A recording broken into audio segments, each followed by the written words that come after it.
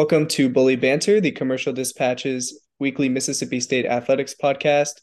As you might expect, a little less banter this week as we mourn the death of Mike Leach. Mississippi State head coach died at age 61 on Monday night.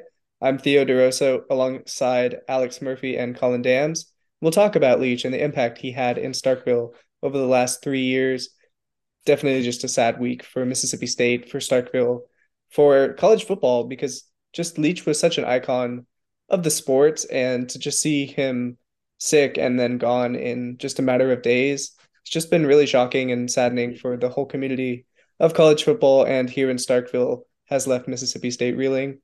Obviously, Leach was taken to the hospital on Sunday. He died there Monday night in Jackson, and State's kind of just picking up the pieces since then, mourning a man who kind of won the hearts of Mississippi State fans from the moment he was hired. Colin, Alex, I mean, what do you guys think about Mike Leach, and what did you guys know about him even before he took this job at State? Yeah, Colin, I'll let you go first because you're the one who's been, around Mississippi State longer than all of us.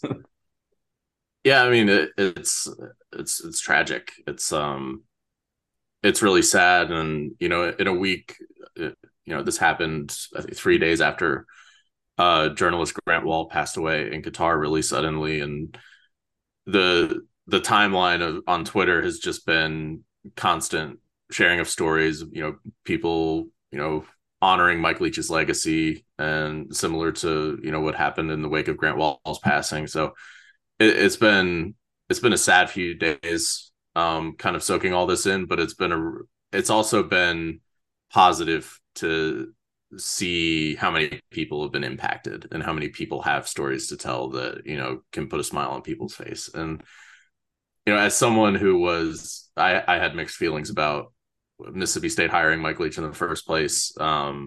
This had always been a school that was either, run first or kind of an option spread type offense under Dan Mullen and then Joe Moorhead. So it was always going to be a really big shift when it came to football as well as the culture. But he hit the ground running and he took care of the culture part immediately.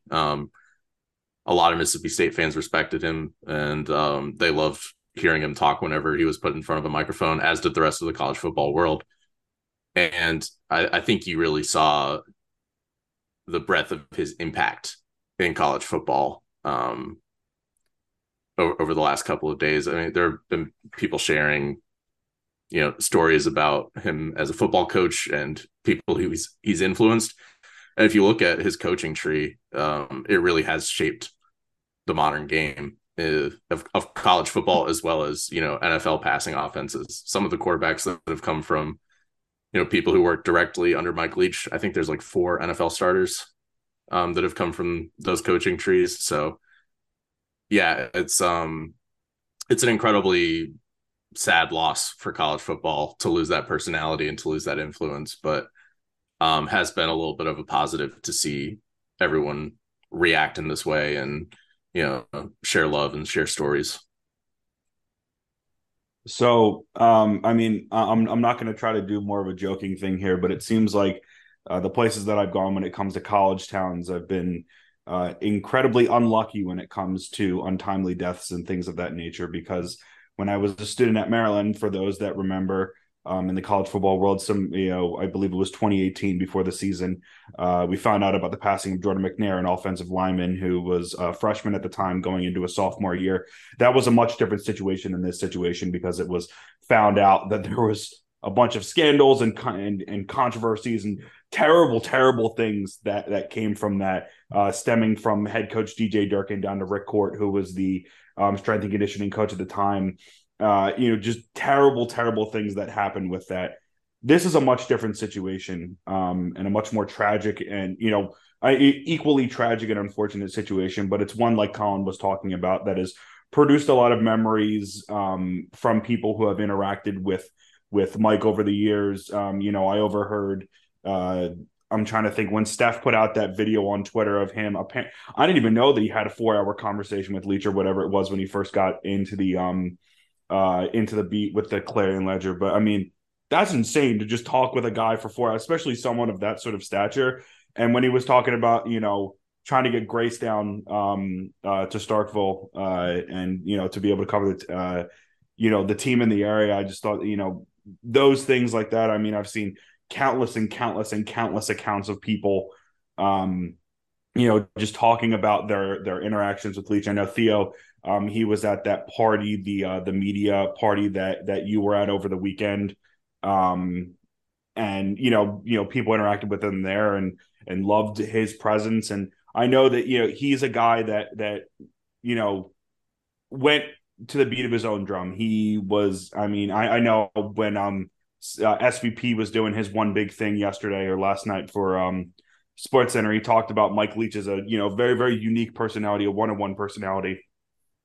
And I think that's very true. I don't think that, there's a select few, number of people that can, truly, I'm trying to think of the right word for it, but can truly personify the personality that he had, can truly, he was so just different than everyone else. But at the same time as he was different, he was also incredibly successful. I mean, if I'm not mistaken, at Texas Tech, that was the game where Crabtree, what was it? Crabtree pulls free the Brent Musburger call where they upset Texas, if I'm not mistaken, or whomever it was. And he was the guy, if I'm not mistaken, who brought College Game Day to Pullman for the first time when he was at Washington State. And that was a big thing because Old Crimson was flying behind, the stats of College Game Days weeks and weeks and weeks on, and they had never gotten to Pullman before, and they finally got there. And it was one of the most electric environments that had ever been seen in College Game Day. And now he comes to Mississippi State and, talking about how his tenure has gone so far, or how his tenure went in Starkville. He had never won an Egg Bowl until this year. And everyone was talking about, his career at Mississippi State was finally going to be cemented moving forward with winning the Egg Bowl. And my goodness, what an ugly Egg Bowl it was. But he was able to win it. They were able to prevail. I mean, those are the kind of things that have, cemented him. And everywhere he's gone, he's always just, wherever he's gone, people have respected him. People have revered him. And he's created a niche for himself and created a legacy for himself in every place. So I know that Texas Tech, Washington State, Mississippi State are kind of the three big ones in terms of his head coaching tenure recently. But, like Colin was talking about, his impact has been felt throughout the college football world, throughout the NFL world, throughout the sports world in general. Though I will say, disagree with him about candy corn. I love candy corn. Don't know why I hated it so much, but I'm not going to be the one to try to not going to be the one to try to argue with that on there. But just an incredible personality within college football, and he's going to be missed dearly, not only here in Starkville, but just everywhere. Yeah, and it really just has been a tough year for Mississippi State athletics. You had Sam Westmoreland, the freshman offensive lineman, dying in October. You had Dave Nickel, the former receivers coach under Leach, who went to USC. He died, I think, in May. Just a really difficult year for state football, state athletics, and definitely tough to see, when the head coach passes away. This isn't something that happens. I wrote a story yesterday. I think maybe 10 FBS coaches have died during their tenures in the last 50 years. Like half of those were plane crashes. I think plane crashes were the leading cause of death for college football coaches in the 70s and 80s. Not so much anymore, but the last, I think, active coach who wasn't on a health leave to die was Randy Walker at Northwestern back in 2006. So this is just unprecedented territory. It obviously kind of leaves the question of where state is going to go next, because you have a bowl game in 3 weeks and they're going to play in it. State confirmed to me yesterday they will be playing in the ReliaQuest Bowl.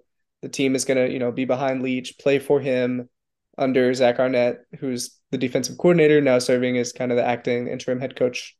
But whether you see Arnett return next year, whether you see, a new AD come in and make a hire, is yet to be seen. And it's obviously pretty early to speculate on that. Leach just passed away a couple of days ago. It'll take a while, certainly, for state to finalize that plan. But you've got to be thinking about that. You've had a couple days now to kind of consider that. And unfortunately, these decisions will have to be made at some point. For you guys that, have watched this program, watched Arnett, watched the defense, what do you think, State's next move should be? Do you think they should roll with Arnett for the next year, try to bring in somebody else? Because it's probably tough to judge at this point. I mean, it's still so early. It's kind of hard to think about, but you're right. I mean, decisions have to be made. It's not just the bowl game coming up, but early signing period starts next week, and I mean that's go time. That's recruiting is a really big deal. I think having Zach Arnett around and running the program in that time period is really important because he's been a huge part of Mississippi State's recruiting. He knows a lot of these kids personally.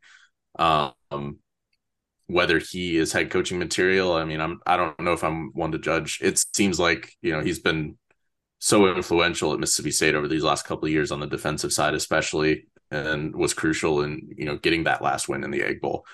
So, I would expect if he's not the head coach, whoever does come in will want to keep him around. I think he's that important at Mississippi State, at least.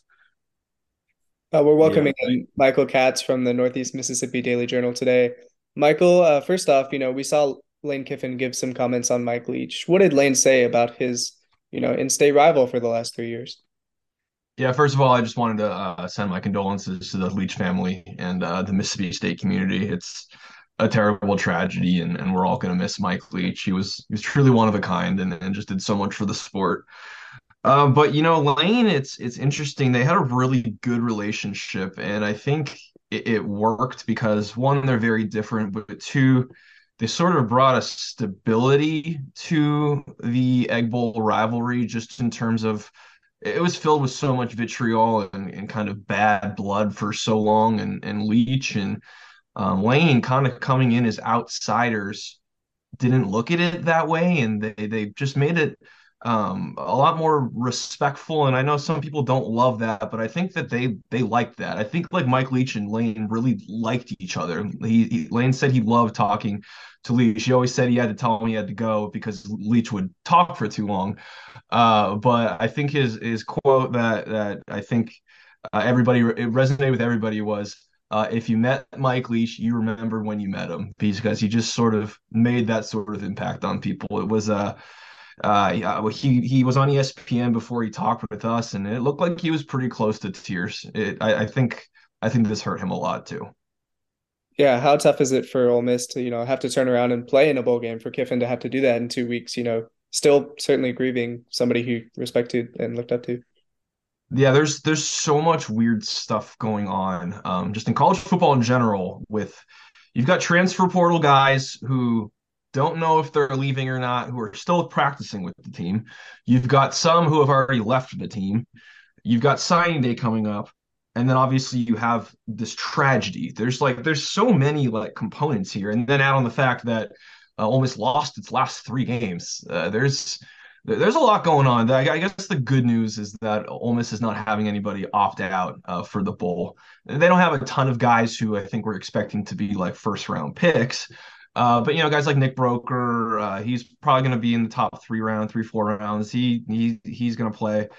Zach Evans hasn't made his intentions clear on whether he's leaving or not, but he's going to play in the game. So I think that's good news for them. I think they kind of needed that. I think it would go a long way ending the season on a good note with how things ended in the regular season.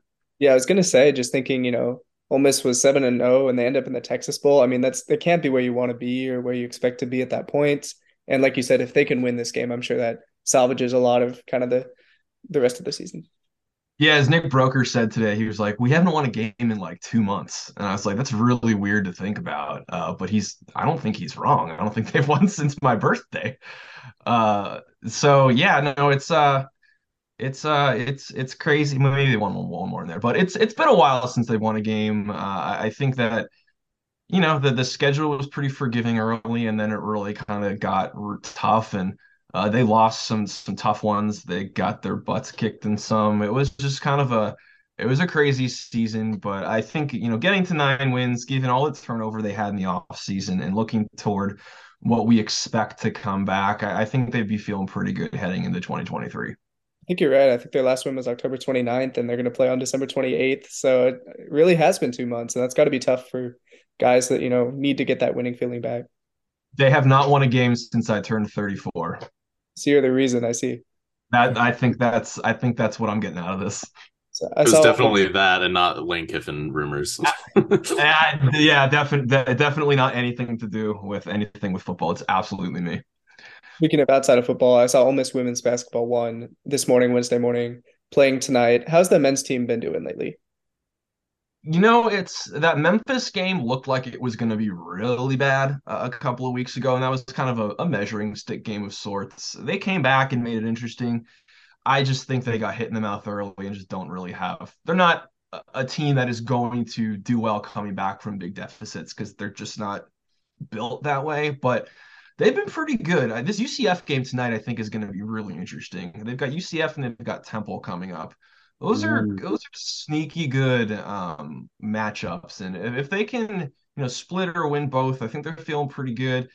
I think that this team is going to go as far as their efficient, shooting goes. When this team is shooting threes and missing shots at the rim, which sounds like really obvious, they're very bad. But the last game, they were able to cause a lot of mayhem on defense and get in transition and get really easy baskets. And that's when this team is going to be good because they do have speed and they do play defense. That's what they want to do. Kermit Davis teams are built on that. And so, if they can keep playing the good defense, I think that turns into offense. But, like last year, it didn't always work out that way. So it's going to be interesting to see how it transitions as they start playing the better teams. But so far so good. I think they've kind of exceeded my expectations. I wasn't really sure what to expect. So they've got some talented guys. Deshaun Ruffin, his coming back is big. He's already looked so much better from game 1 to game 2. I think he's just going to keep getting better, and he's so important to what they do.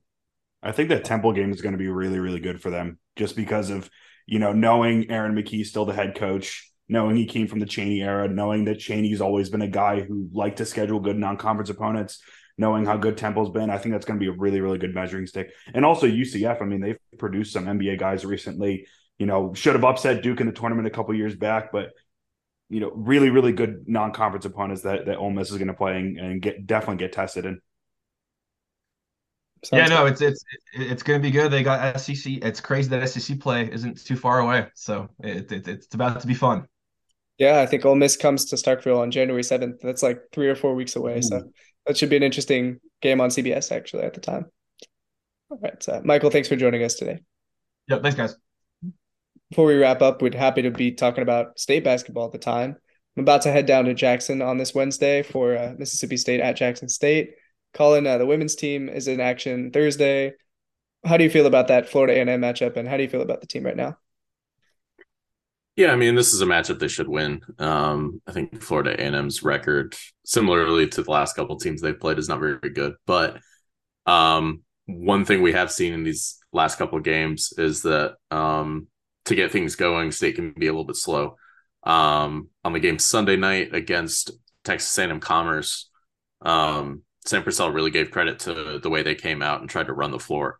It was a very quick start to the game, which I wasn't very used to seeing. Usually I'm used to Mississippi State kind of controlling possession a little bit and, taking their time a little bit to kill the game off early. And this time it was like back and forth basketball for the first 5 minutes. He took a timeout, and after that things calmed down a little bit, but not in a way that slowed the game down.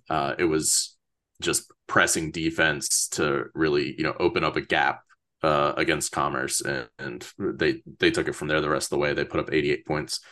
They got something like 37 points off of turnovers, and most of them came around midcourt. So they were pressing really high. They had a lot of energy, and the starters played up until, or the starters in the starting rotation. So Courtney Weber and Ajahnay Johnson and Ramani Parker as well returned from illness. Those three have really been coming in and out of the rotation with a lot of frequency. They were on the court up until the final minute of the game. So Purcell used that as an opportunity to kind of, get them back in game shape after they had finals week. Of course, they have this game now midweek, 3 days later. And then next Monday, they're in Tampa for the Suncoast Classic. So they've got those two tests against a pretty good Old Dominion team and then a pretty good New Mexico team. Both have winning records right now. I think Old Dominion might be 8-2. So similar, I think, identical record to Mississippi State. So that'll be really big test for for the team before they head to Vanderbilt on December 29th. Yeah, I saw that South Carolina is playing at South Dakota State tomorrow. And that's interesting, given that Mississippi State also did that. It's kind of weird to see like the number one defending champion team go play in Brookings, Right. South Dakota. But I kind of like that. I like when teams do that. Like I know Texas was supposed to play at Jackson State today, ended up getting moved to the Coliseum because of I guess a leak in the roof at Jackson State. So that's not great. But it's Well, cool I to know see. like Gonzaga, they like go to North Dakota. They went to the Sanford, whatever that Coliseum thing was, the pyramid thing. They've done that a few times. And I know that they're not the national champions, but I mean, talk about a good opponent going somewhere that's just kind of random. Uh, they've done that multiple times before. Yeah, it's something I love seeing when big schools go play at small schools. I mean, you have, an intense crowd from the smaller school and fans from the bigger program as well. Just fun to see those on-campus matchups whenever possible. Theo, could I add in something quickly? Because I know that you guys were talking about the Arnett thing. Do you mind if I add in something quickly about that? So as Michael was saying earlier about, Ole Miss having to, get back to, normal with things, and Kiffin, obviously grieving due to the loss of Leach. I mean, the same thing is going to be true for Mississippi State. And I think that's a really, really weird thing for people to think about, that, in a few weeks, they're going to be playing a bowl game. They have to get themselves ready and practice for that game in Tampa. And, Theo, you're going to be there. I'm sure that game is going to be incredibly emotional. It's going to be just a surreal environment to be in because, like you said, this is a very, very unique situation in college football where an acting coach passes away, aside from apparently in the 70s and 80s, planes were just not stable. There were So, two in one. There were two in like a 6-week span. It was kind of ridiculous. that's not really or that's kind of unsettling, but aside from that, Okay, I'm I only think, getting on a plane tomorrow. That's fine. yeah, yeah. So just, I mean, the idea of, just, in a few weeks that there's going to be a game, it's just, it's going to be a surreal environment. It's going to be a very, very unique situation, uniquely crafted situation, because it's one that not many people have experienced. I'm sure definitely not with a bowl game. This might be the first time that something like this has happened with a bowl game coming up. Yeah, I'm pretty So sure all the other deaths Um, were kind of in the off season, whether it was like June or like January. So this yeah, is definitely a unique situation. so for Mississippi State, when they went to the Gator Bowl in 2010, at that point in the season, player Nick Bell passed away, and it was late in the year. I believe it was ahead of the Arkansas game, so there were two games left in the season, mhm. and it was obviously a hugely emotional impact on the team. And they also did something where they traded who was going to wear his number 36. So I think a couple of his close friends wore it for the final two games of the season, and then in the Gator Bowl, quarterback Chris Ralph wore 36 when he led the Bulldogs to victory. So that was a really nice gesture. And there's been a lot of mock-ups. I'm sure they'll get Adidas to work on something, but a lot of people calling for the pirate logo or the sword and crossbones at least to be somewhere on Mississippi State's uniform when they go down to Tampa. So maybe we'll see him honored, and I'm sure we'll see him honored on the uniform in some way. Yeah. So I think, with all of that, it's kind of crazy that Mississippi State's already been in a situation, like this somewhat recently, that is.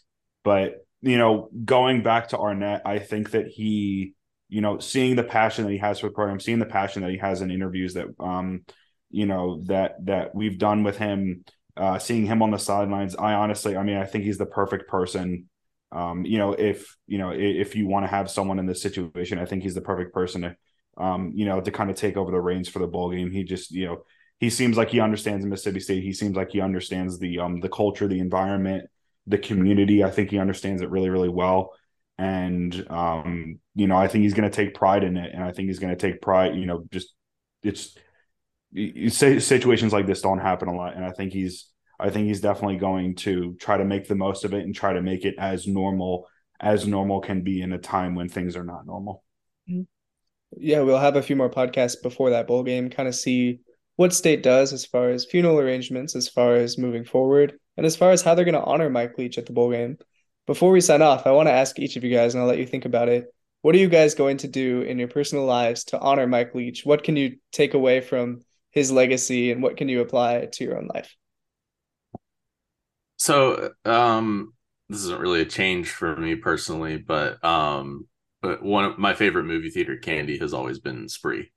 Um, so even now the movie theater here doesn't sell Spree anymore. I Oh, like to go to the Dollar Tree and pick some up. So, I that's don't think I smart. know um, what that is. I never. Oh, so that was that's one of the candies that he talked about in that interview. But he likes the classic Spree. They're kind of like they're a little bit like a hard candy. The classic Spree are definitely hard. There's also They're like a pretty chewy good. Spree and like a gummy Spree, I think. So yeah, I like them. They're kind of a classic candy. He could only find them at the Dollar Tree. So but yeah, I guess I'll keep doing that. Yeah, I mean that's I don't want to say going to the beat of my own drum because I don't think that I can try to replicate at all what he's done in his career because it's just again he's a one of a kind type person. But it's funny that Colin mentioned movies because I did see something where like I think it was he started going to movies every week before a game or whatever it is because that's what one of his players did. I actually want to go to the movie theaters way more. So I actually might consider doing that. And I know the theater in Starkville's the prices are pretty reasonable. So I might end up doing that. But I don't know. I just think that you know, being a free spirit, thinking freely, just being yourself in any type of situation. I mean, this year he talked about it seemed like everything that you could think of. I mean, he brought up dinosaurs in one random post game press conference. I'm not saying doing that, but just trying to be yourself and not trying to replicate what others are trying to do. I think that's the best way to if you're going to honor a man like that, just continue to be you instead of trying to be someone else because he was himself to the fullest. And I think that the college football world and the sports world is beyond grateful for it. Yeah, Yeah, I think I was just gonna say this. The last couple of days have just been kind of a reminder. I mentioned Grant Wall passing earlier, and Mike Leach over the last few days. That seeing all these posts are really a reminder of like why. I mean, why we wanted to get into this profession. Why sports are so impactful on people, and it's because of the people in sports. yeah. For me, I guess to honor Leach's legacy, I mean, staying up really late. I mean, he tends to do that, but I think more importantly, just incorporating humor into things because I Mhm. try to do that when I'm, talking on the podcast or doing like Are you radio gonna hate candy spots. corn? I do like candy corn, so that's another way for sure. Oh man. You And guys, man. just Leach is so funny. I mean, objectively, like very funny, no Mhm. matter what the topic And he was like was. unintentionally funny too. It was just him. Yeah, and I feel like I possess similar like the dry humor, not to that level. I could never be that funny for that many years and that many creative stories and everything like Leach has, but definitely trying to learn from that and trying to bring that into my life and be that person that can make people laugh like Mike Leach did. So it's definitely something to think about as we wrap this up. Alex, Colin, thanks for sharing your memories of Leach, and we'll talk to you next week.